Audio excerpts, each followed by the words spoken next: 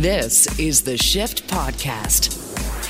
Today on the Shift Daily Podcast, how do we go from running naked covered in olive oil at the Olympics to biathlon and the modern Olympics? Ancient Olympics expert Nigel Crowther tells us more about the bizarre history surrounding the ancient Olympics and its modern revival. It's part 2 of our conversation about the Olympics with Nigel. Steve Stebbing is back with a review of Who Done It movie that has got the world talking. We check out Death on the Nile, that movie, and Liam Neeson's next big action flick that Steve Stebbing absolutely loves. He does not love it. You're going to have to listen to find out why. Plus, are you okay with soup? In particular, Ryan's got a soup recipe that made us go, huh?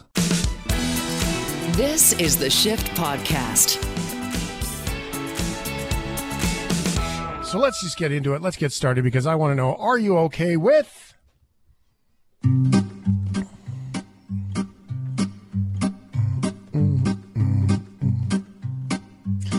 One of the things that I absolutely love to do, it's new to me. Yeah, what's that? What? Is I like to cook in a way that I've never cooked before. And it's totally different. Like it's like you take all the leftovers and you get to, maybe I'm just getting cheap. Maybe I don't love to cook. Maybe I don't like to be cheap. I don't like to waste food. Let's get started with this one with this clip out of context.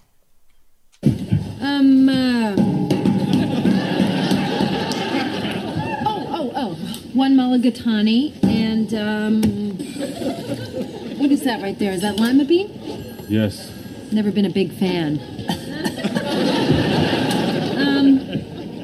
You know what? Has anyone ever told you look exactly like Al Pacino? You know, Scent of a Woman? Hoo-ah! Hoo-ah! Very good. Very good. You know something? No soup for you! Come back 1 year! Are you okay with soup? I love to make soup. Soup is my thing. It's my new thing. I'm trying to become a master of the soup. Have you done, so you do the leftover soup, but have you tried, like doing any, I want to say like experimentation with soup? Like I made a clam chowder where instead of using cream for the broth, I used coconut milk, and it was the best thing I've ever had in soup. It was insane. It was like sweet. And then you put sweet potatoes in it instead of normal potatoes. It's amazing. Trust me. I know it sounds gross. Trust me. Also orange and white. It was amazing. It was incredible. Brendan lived on veggies for years, and even he's going, ugh. I went with a half vegan option, and Brendan's revolted. That should say something. Holy moly. Well, it's not very vegan. We use poor clams. Yeah, the poor clams.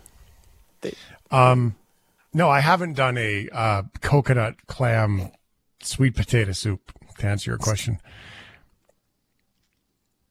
There's minestrone there's a minestrone recipe in the family. That's pretty good. Minestrone's good. What soup do you like, Brendan? I get a couple of different turkey soups and chicken soups. Brendan, what's going on? Are you okay? I guess soup for me is like political parties. I don't like any of them. Oh, there it is. Okay. All right. Well, I'm okay with soup. Brendan is not. And Ryan, I'm not quite sure what he's okay with in this one. But it's liquid with clams in it. I did have a clam chowder in Victoria. It was good. Clam chowder is amazing regardless. I sent you the recipe. It looks like normal clam chowder. You just get a little bit of a spiciness. And by spiciness, I mean like, the specialness. It tastes different. It's cool. It's very good. I find this you are so against pineapple on pizza. I find it strange that you're open-minded to coconut and clams. It's really good. It's like the one good thing that came out of my first serious relationship was this coconut clam chowder recipe. That's it. Wow. That's all I was left with. That does not say much about your relationship. Yeah. Oh, God, no. All right. Well, are you okay with soup is our question here. And Marjorie Taylor Greene, an extremist within the Republican Party down in the United States, made a pretty hilarious mouth typo on Wednesday. Her mouth typo implies that there are police enforcing cold Italian soup. But now we have Nancy Pelosi. Not only do we have the D.C. jail, which is the D.C. gulag, but now we have Nancy Pelosi's gazpacho police spying on members of Congress, spying on the legislative work that we do, spying on our staff, and spying on American citizens that want to come talk to their representatives. This government has turned into something it was never meant to be, and it's time to make it end. Okay, so in case you missed it, this was the mouth typo. But now we have Nancy Pelosi's gazpacho police. Okay. That's not right. I probably wouldn't have caught that, so I'm glad Ryan did. While Green was claiming Nancy Pelosi had a secret Nazi police force, she said gazpacho instead of Gestapo. She made the most recent comments in an interview on Real America with Dan Ball, affiliated with One America News. The Guardian grabbed this amazing response from it. Sarakshi Ray, a senior journalist at The Hill, tweeted, "I was wondering why everybody in D.C. was tweeting about gazpacho, and now I'm just craving some for dinner." That's pretty funny, actually. Yeah, gazpacho. Oh, my. Just that was so wrong. Okay with... That was wrong. I agree. Are you okay with dentures? No, I don't have them yet. I went through 4 years of braces, several dental surgeries. So I'm really hoping these teeth last a long time and then I don't have to have them for a long time. But, you know, I feel like there will be a day that the dentures are just going to show up in my life. And I'm just going to have to say thank you for coming and filling out my mouth with teeth. I always tease my dad because my dad has dentures, and so we have to talk about things like this when he doesn't have his teeth in, right? It's yes. Yeah. The worst part of dentures. I don't know. Hey, man, if it gives you a nice smile because you got no choppers anymore, then that's all right too. Yeah, they serve a purpose. It's great. I don't want dentures because I have perfect television teeth, as you can see here on the Zoom call. Yeah, on the radio. Yeah, I know. That's why I went into radio. I don't have perfect television, anything else, but the teeth. I tell you, man, nice teeth. Yeah, nice choppers. One of my grandmother on my dad's side had dentures, so there's some genetic history there. But I didn't even have a cavity last time at the dentist after years of not going, so. Maybe I'll be okay. You better not like sesame seeds if you got dentures. That's what I'm told. I don't like anything. Oh, that sounds awful. They hurt. They get underneath there. Okay, the worst part of dentures, and this applies to retainers too, of course, is losing them. Incredibly, this British man was able to get his fake teeth back again after losing them in Spain 11 years ago. What? 63-year-old Paul Bishop said he fell ill after drinking cider during a night out at a Spanish party resort in 2011. He downed his cider. He had to use a trash can from too much of the ciders, as one does from time to time, and out came his dentures. Oh, no. When we headed to the next bar, the quote goes, my friend then turned around to me and asked where my teeth were. Paul told the BBC, wow. You know you're smashed when you don't even realize. He's like, that's a good night. Paul, where's your teeth? What are you talking about? My mouth feels absolutely fine. So he lost his teeth in the garbage can, really is what this boils down to, and didn't realize it. Paul's dentures were recently found in a landfill, and Spanish authorities used DNA records to track him down in Manchester. I can't be the only one that's thinking, this seems like a waste of resources. It kind of does, doesn't it? Right. But I guess how would you know how long they had been there for, right? Because if you found dentures in the landfill, you might go, oh, they've been here. Maybe they got here yesterday. Maybe they were just a recent shipment of garbage. Yeah, why aren't there dentures, though? Like, did they think they were real teeth? Like, they were actual teeth? Maybe that's why they did this investigation? Because you'd think if they knew they were dentures, they'd just Unless they were trying to find that maybe they thought there was a body somewhere in the dump, and they're like, ooh, did somebody hide a body in the dump? We should see if this is a missing person. Maybe that's why, you know.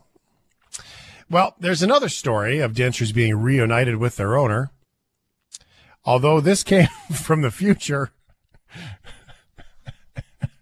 Oh, did I leave an extra number in there? I think I did. From the year 2109. the zero, the Flash forward Friday. Wow. Flash forward Friday. Oh. Shane, you can hit the button for that. Thanks, buddy. That's a typo. So, Ryan, what years does this case come from since you're... 2109. No, 2019. It was 2 years ago. From 2019, there is this new case that Ryan put together for us. It's a little bit more confusing, though, about the teeth. A British man's missing dentures were found stuck in his throat 8 days after surgery. This case, published in the British Medical Journal, states the man had minor surgery. He had to remove a lump in his abdomen. And look at the x-ray. He returned to the hospital days later complaining of blood in his mouth and trouble breathing, trouble swallowing. Doctors struggled to diagnose the problem until they looked at that x-ray and found his dentures stuck right across his vocal cords. 72-year-old was rushed into surgery. He did suffer a month of complications before eventually healing. Oh, my goodness. Dude. Wow. Whoa. Wow. Wow. Yeah. Well, first of all, this is one of the surgery things they ask you if you have dentures. So apparently not the case. Huh. That's from ABC 7, by the way. Are you okay with boats? Boats. Are you okay with boats? I like boats. Haven't been on one in a long time, but when I lived in Ontario, we'd go down to the marina. I forget which one it was, but one of our friends had a boat, and we would go out and watch movies on it sometimes and just like hang out. I was a kid, but it's still awesome. Love boats. Well, I just want to... That got an interesting boat story, but I just want to say, Ryan, you and I were on a boat here in the harbor in the summer. Technically, oh yeah, that's right. That I was on a boat the last with time you, I was on a boat, like 6 months ago. Where? Yeah. Oh, For what? Yeah, down here Where'd in you guys Vancouver. go on a boat? we took the sea bus or the little tiny ferries to get to Granville Island, which I loved every minute on that. Yeah, it's a boat. Yeah. It's awesome. Oh, that's fun. Yeah, we did that. I forgot about that. Nice. Now, for me, I was obsessed with boats as a kid. I would make my parents take me to the Welland Canal multiple times a week just to watch the boats. I was obsessed with the boats, the big ships. When I moved away from the Welland Canal, you know what I missed the most? What? Oh, yeah. Yeah. The boats honking horns. Because they bonk the horns when they're, they acknowledge each other when they're moving in and out of the canal. And so in the middle of the night, because I was a block away from the canal, you would hear the horns honking. At nighttime, we'd sleep with the window open. So, I missed the horn honking. And I think anybody who lives on the coast, you miss that, like the ding, ding, ding, ding sounds. And yeah, those are cool sounds. Well, we're talking about big boats. We're not talking about little boat you guys took to Granville Island, like big boats, like the kind of boat that is so big, it forces a town to dismantle a bridge so it can sail through. The historic centre of Rotterdam was almost totally destroyed during the Nazi bombing of May 1940. Today, one of the few landmarks left that predates the war is this bridge, the distinctive Koningshaven, De Hef to locals, with its rising centre. Trains no longer use it, but it stands as a towering monument, or has until now. If it was just anybody, but this is the world's richest man that wants to mess with our monument. That's just not okay. Amazon founder Jeff Bezos is reportedly having this super yacht, the largest of its type in the world, built upstream. This week it emerged the bridge will need to be disassembled temporarily to get Bezos's big boat out to sea. I really felt a feeling of disbelief when I first heard it. City Councillor Stefan Lewis says the plan must have been known about months ago, before the yacht construction began. But we know that these super yachts are getting bigger and bigger. So are we going to take this bridge apart every time such a super yacht needs to pass through? That's from Global's Redmond Shannon. Now, if Jeff Bezos did take the bridge apart, he does need to put it back together again, kind of Humpty Dumpty style. Regardless, some residents in Rotterdam are pretty upset with this idea in general. One resident named Pablo Sturman set up a Facebook event inviting others to join him in throwing a carton of, what would you throw at the boat? What do you think? Anybody? Anybody? If it was in the Netherlands, those Dutch pancakes, like those flat ones that you can buy in the store, those. I think they're called pannenkoek. But yeah, that is pannenkoeken. Yeah. Pannenkoeken. No, rotten eggs, actually. They want to put not just eggs, rotten eggs, as the boat sails by. Tomatoes are also available as a vegan option. And that's not a joke. They're saying, look, if you're vegan, which I don't know, is that vegan at that point? Because the eggs are obviously rotten. So they're not going to be born. Yeah. Right? At that point? I don't know what there's some questionable are. logic. I don't know. Yeah. Anyway, tomatoes, also an option. So far, 4,300 people have said they plan to attend the event, while another 14,000 are not interested. No official word. Sorry, my bad. Excuse me. Interested. Thank you for the correction. Another 14,000 are interested in attending this. No official plans to egg the boat or the boat to pass through. I think that's what that says. And not only all of that, to me, it would be really great if they ordered the eggs off of Amazon. Grocery delivery, Amazon. Right? Congratulations, you played yourself.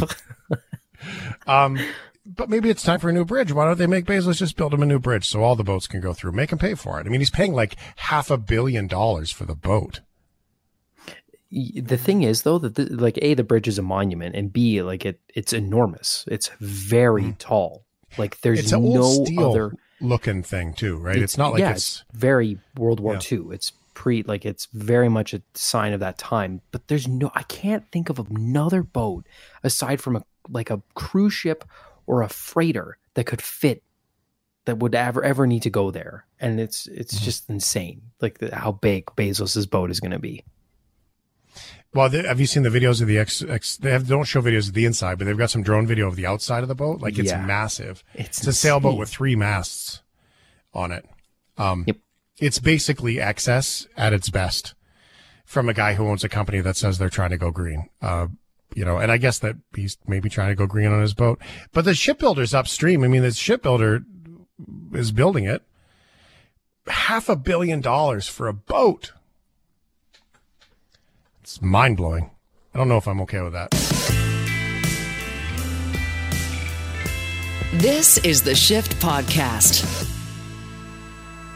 Last night, and you can hear it on our Shift Podcast from last night, we had a guest on to talk about ancient Olympics. And this is our part 2 of that conversation. Nigel Crowther is emeritus professor at Western University. He lives in Brockville, Ontario now. He's an expert in all things to do with the Olympics. In our previous conversation, we talked about the ancient Olympics. Like we're talking, the very first race was 200 meters naked, covered in olive oil. Now fast forward to when the modern Olympics kicked in and some of the correlations between the two, what is new, what is not new, and what has changed. Part 2 of my chat, one of the most interesting, insightful conversations I've ever experienced. This is part 2 with Nigel Crowther, Ancient Olympics on the Shift. And I've got a quick question for you. Is 1896 an Olympic year? Oh, that's interesting. I don't know the answer to that, but now that you've completely spun my head around on all of this, I would say that, it's probably not, because if that's when it started. It started 776, right? If you divide by 4 all the way through, you come to 4 BC. And the question is, when were the next games after 4 BC? And there's no year 0, so you go from 4 BC to 1 AD. So the ancient games, as I mentioned, ended in 393, an odd year. So the modern games should have been 1897, I guess. So why did Kubertan pick 1896? Politics. This was the 75th anniversary of the independence of the Greeks from Turkey. Wow. And the Greeks, of course, were part of the modern movement. Isn't that interesting? Well, and hey, no politics in the Olympics, but then again, that's how they restarted it. Yeah. Fascinating. Can I just add one more point to that? Yes, please. Yeah. Yeah.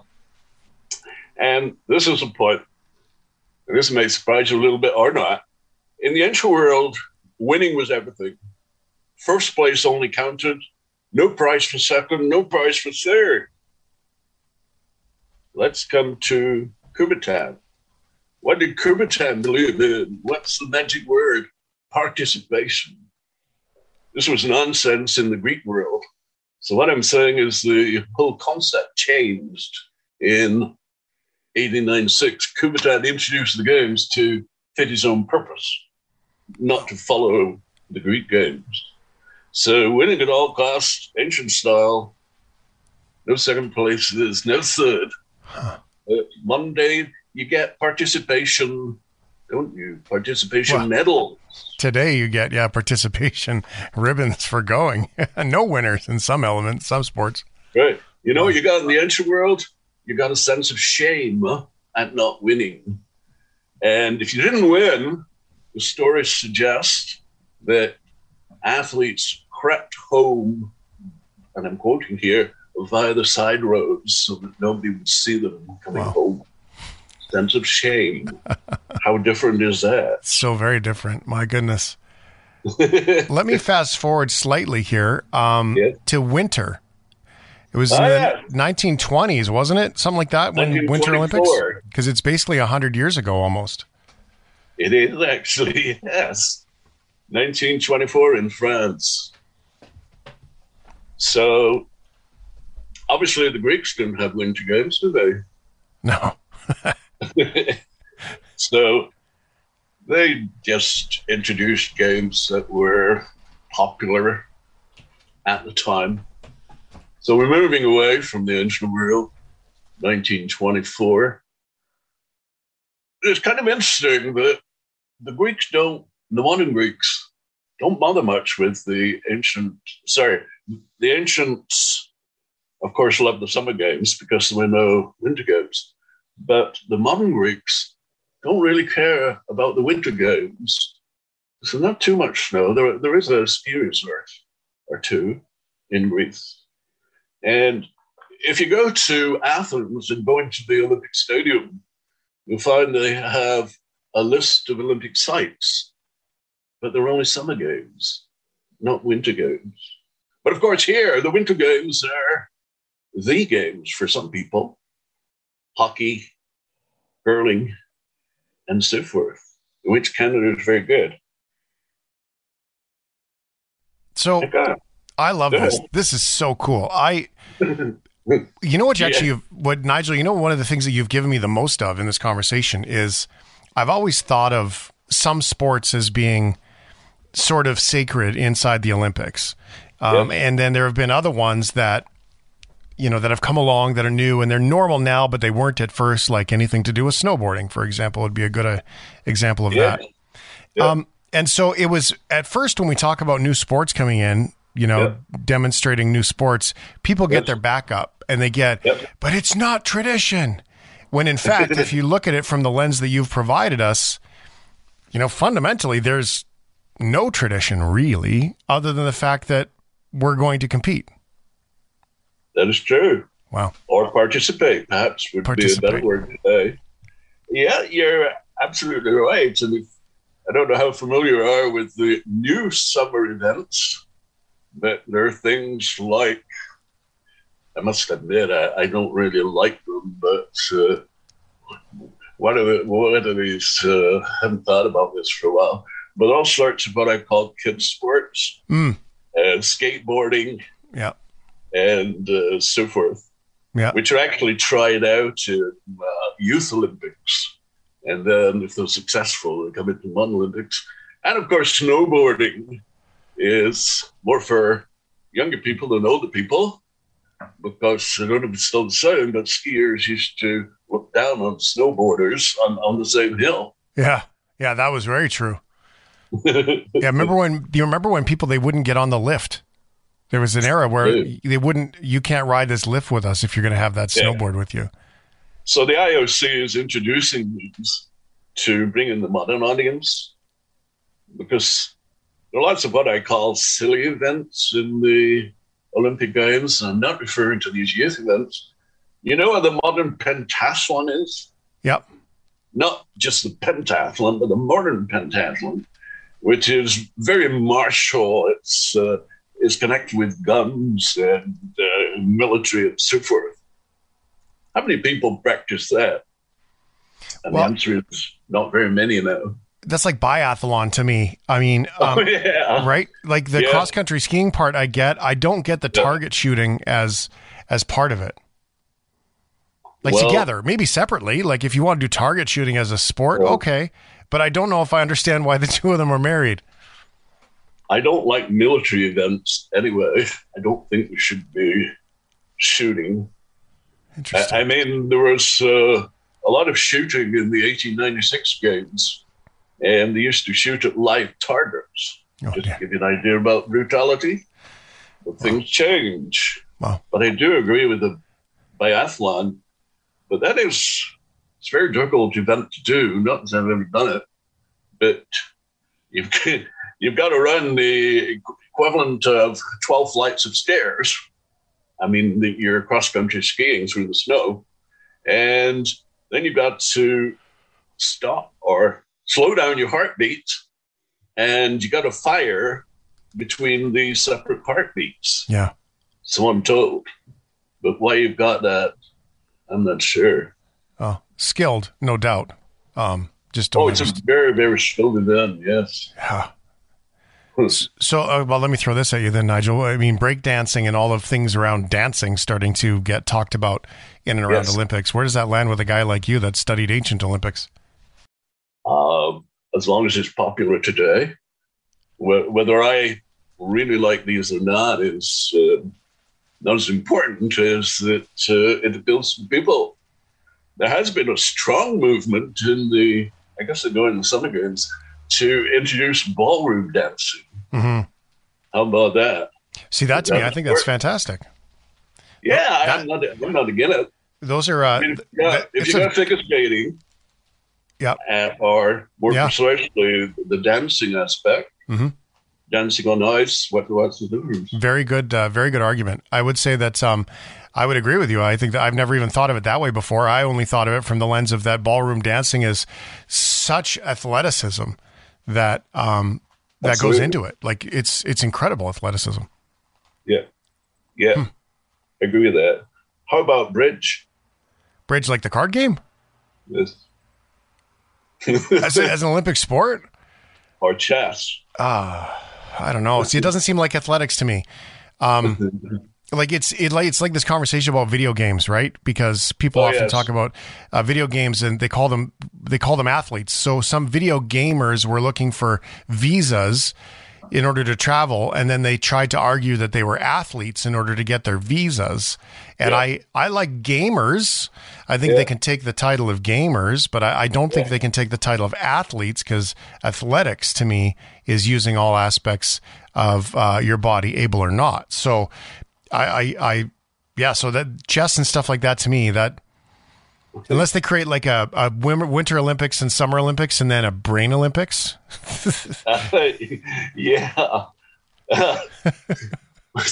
What's interesting about that, I'm going to pick up your term athlete, and that is a Greek word, and it means someone who competes for a prize. Oh, wow. So there you go. That's it. Someone who competes for a prize. And the Greeks had all sorts of competition. It was a very competitive society. We talk about the Olympic Games and so forth, but they had competitions for women in sewing. They had competitions for surgeons. I don't know how they judge these events.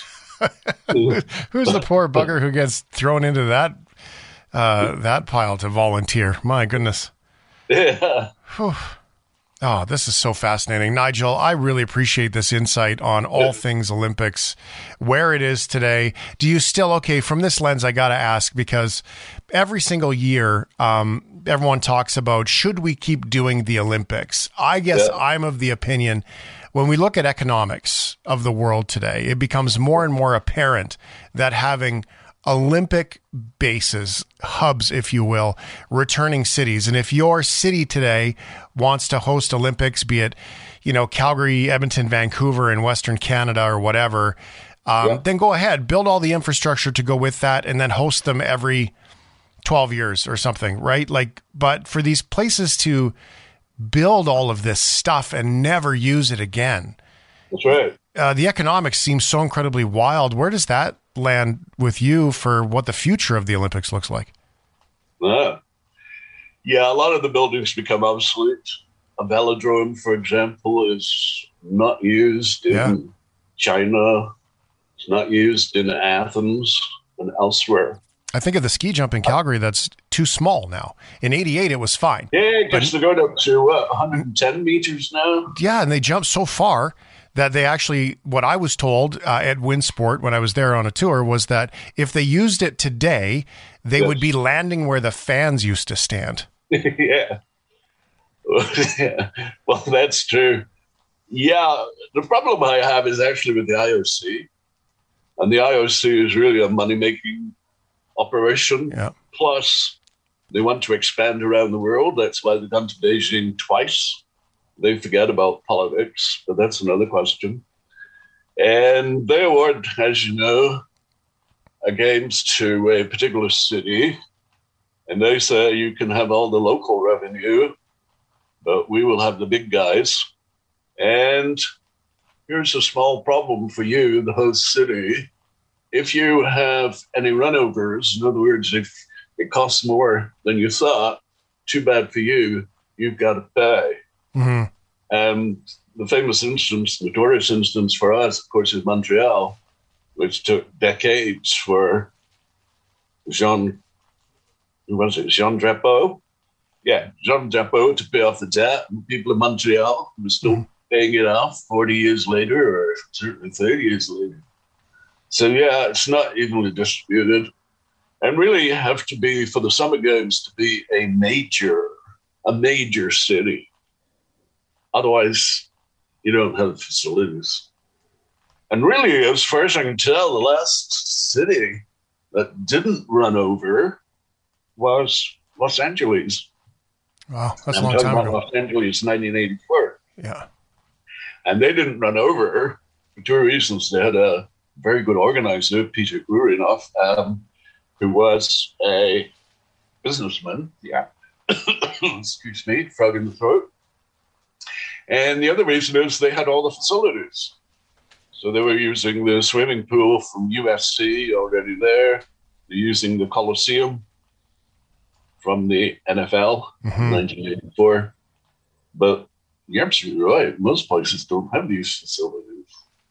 So I don't think we'll see in the future games in places like Lillehammer. Right. Most people couldn't put Lillehammer on the map. So I don't know. That's the way I think. Well, yeah. I mean, you look at the one from Russia from, what was it, 20 years ago, 15 years ago, that, it's basically... One from Russia, Sochi? Yeah, Sochi. And it was just, and it was literally, you see the photos today of those places that it was used for 2 weeks and then 2 more weeks after that for Paralympics and then never again. Like, that's amazing. Well, two things about Sochi. One is that it's become a real tourist resort for the Russians because it's on the Black Sea and they got palm trees. And the other thing is that Formula One now goes there. Oh, really? Did you know that? I did not know that. One of my favorite sports is Formula One motor racing. Maybe we should put it in the Olympics. And all that. So now there's a permanent track there. Interesting. That's kind of interesting. This is all fascinating. I feel like we could stay here for days and days, Nigel, picking your brain. We could. About all things Olympics. So maybe we'll do that. For this conversation, though, that is fascinating, and I really appreciate you sharing the insight. I learned so much in this, like, completely. I think it's even changed my opinion of the Olympics, frankly. It's fascinating. Can I just mention 2 comments? Yeah. One is I did a video, a docudrama for CBC, which went around the world. And it's still on YouTube. And if any of your listeners want to take a look at it, it's not very hard. It's not an original title. It's Let the Games Begin, Ancient Video. Let the Games Begin, followed by Ancient Video. And you'll see a video I made with others. And where I talk to, for example, who are these guys? Chevallo, talk to Chevallo. Remember him, George Chevallo, about boxing. And the 1996 sprint champion, Donovan Bailey, about running. And the other thing is question for you. See how good your knowledge. This is a difficult question. Oh boy, this isn't good. and the question is, which is the, it will surprise you, which is the only country that has participated in every modern Olympic Games since 1896? There's only one. That's participated in everyone since 1896? Without a miss. I'm trying to think of boycotts, right? Because there was some Yeah, war. you're absolutely right. That's good. So it's not the USA. Yeah, so it's not the USA, and I would say it's probably not England. I would guess if I was going to throw anything, I'd say France. That's a very good guess, but you're wrong. Damn. France got what was it? France got the one after 1896 in Paris. But the answer is the UK. Oh, no way. A lot of people say, well, it's got to be Greece, but it's not so because of the Winter Olympics. Sorry about that. But that's a tough one. That is a tough one. Maybe we'll see a like the Jamaican bobsled team, which maybe we'll see a Greek bobsled team emerge out of the dust into some amazingness in Winter Games one year, just like the Jamaicans have done it. Pretty cool stuff. Well, that's kind of interesting because the Jamaican bobsled team was kind of sensation, right? Everybody loved them. Yep. And if you think about your part of the world, Calgary, when was Calgary? 1988. Mm-hmm. You remember who the famous athlete in quotes was there? You probably don't remember too many athletes by name, but you will remember this guy. You remember Eddie the Eagle? Eddie the Eagle. I was just going to say it. What a fantastic storyline. To see how he landed. I remember Eddie the Eagle. I remember the story of him getting sick at the top of the ski jump because he'd never done it before. That's so good. I love this. Oh, Nigel, thanks so much for sharing the time with us here on the shift. Welcome. I really appreciate that. And we're going to pick your brain again because this is fun stuff. Thank you so much, sir, for being so generous. Oh, you're more than welcome. I really enjoyed it.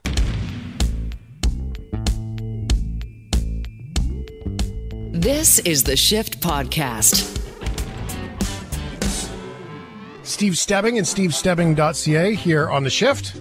Now, Steve, I've taken your list. I threw it out the window because I watched Reacher this week, and it's on Prime, and it's fantastic. That guy is a giant, by the way.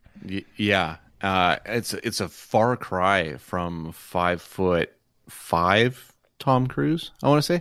I think maybe that's generous too. I think he's like 5'3", 5'4", or something like he's super short. But Alan Richardson, he's got the stature, he's got the squareness. He oozes military. Yeah.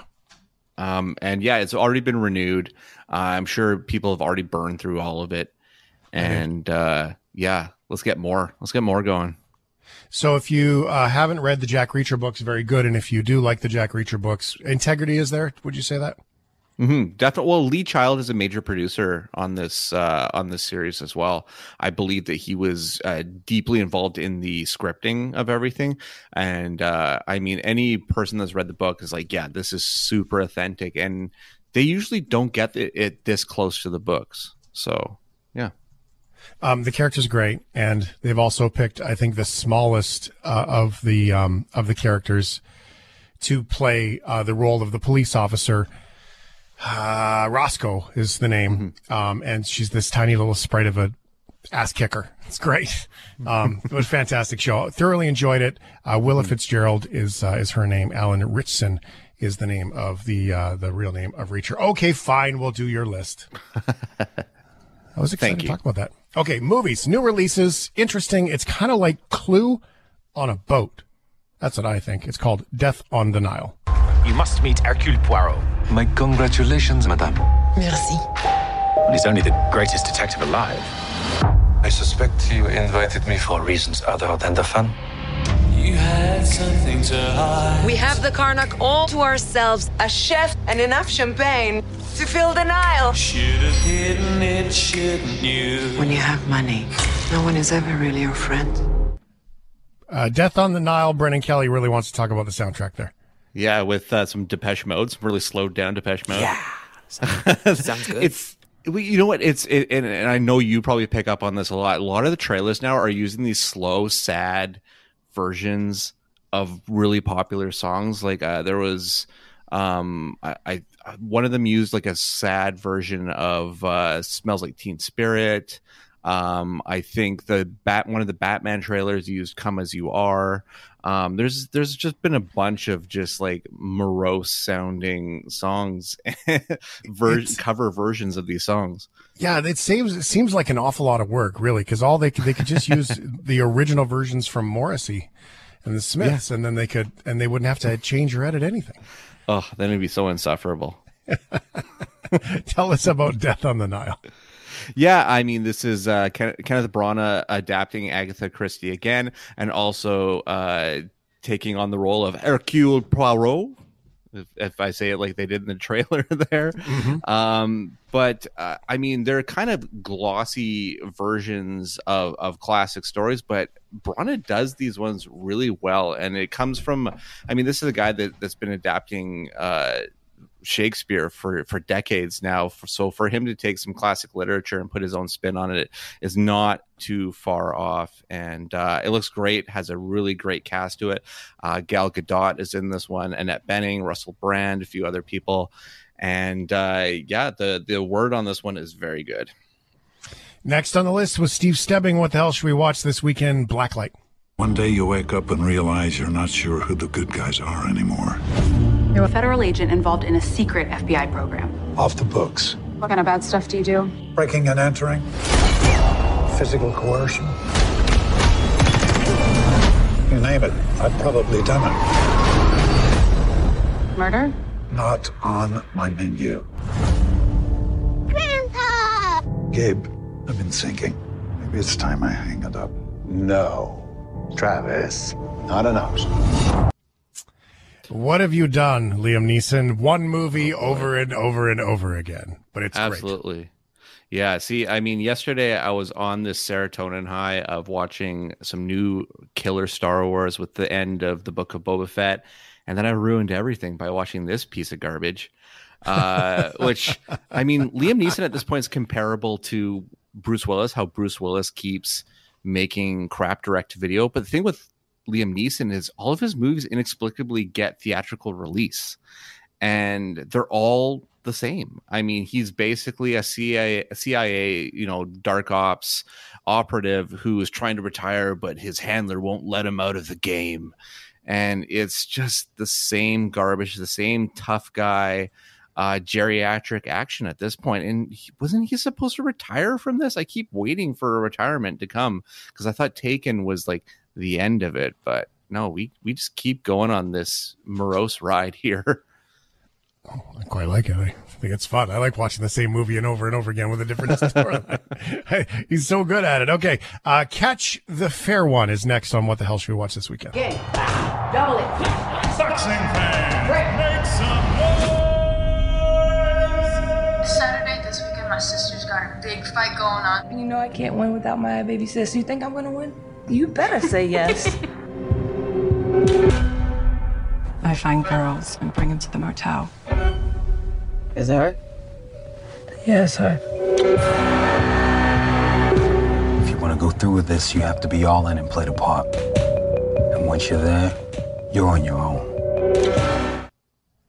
Ryan O'Donnell loves movies that are 3 hours long. Is Ryan O'Donnell going to love this movie? No, well, he might love it half as much. It's only like an hour 24. It's super short. It's breakneck speed, but it's this really interesting thriller that's like got like redemption at its core, because basically it follows this former boxing champion who just kind of been down and out, fallen into drug addiction and everything. But to kind of get her life back in order and her family back in order, she decides to go on her own investigation to find out what happened to her missing sister within the sex trade. And it gets super intense. The lead star, I've never seen her before, Callie Reese. She does a really good job in this. She also wrote the story for it. And it's one of those like brutal kind of neo-noir type of thrillers that just, I don't know, it seemed to work and cohese together so well. A real surprise for me because I'd never heard of this movie heading into it. All right, Steve Stebbing, what the hell should we watch this weekend? Don't forget the AV Club is coming up for you here shortly. Cops and Robbers Story. My name is Corey Pegues, and then on the street, I was this hard-in guy named Life.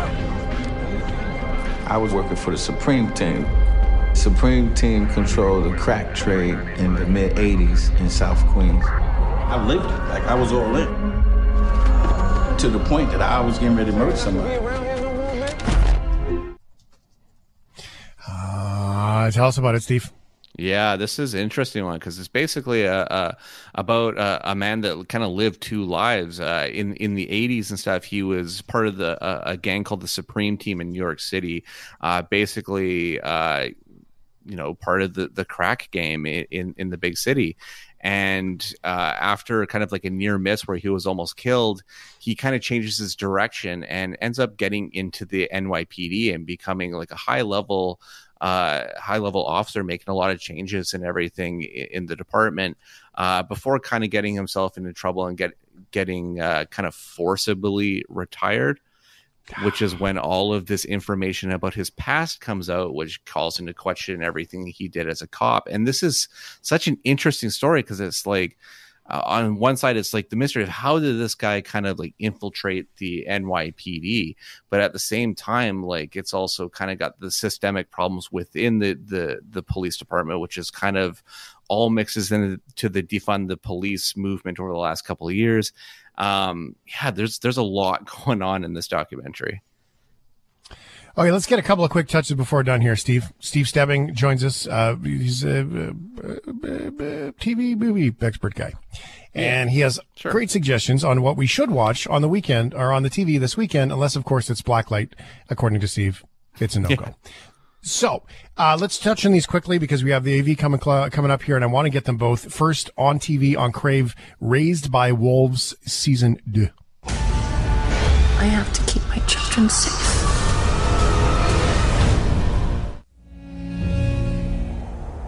This side of the planet seems less intent on killing our children.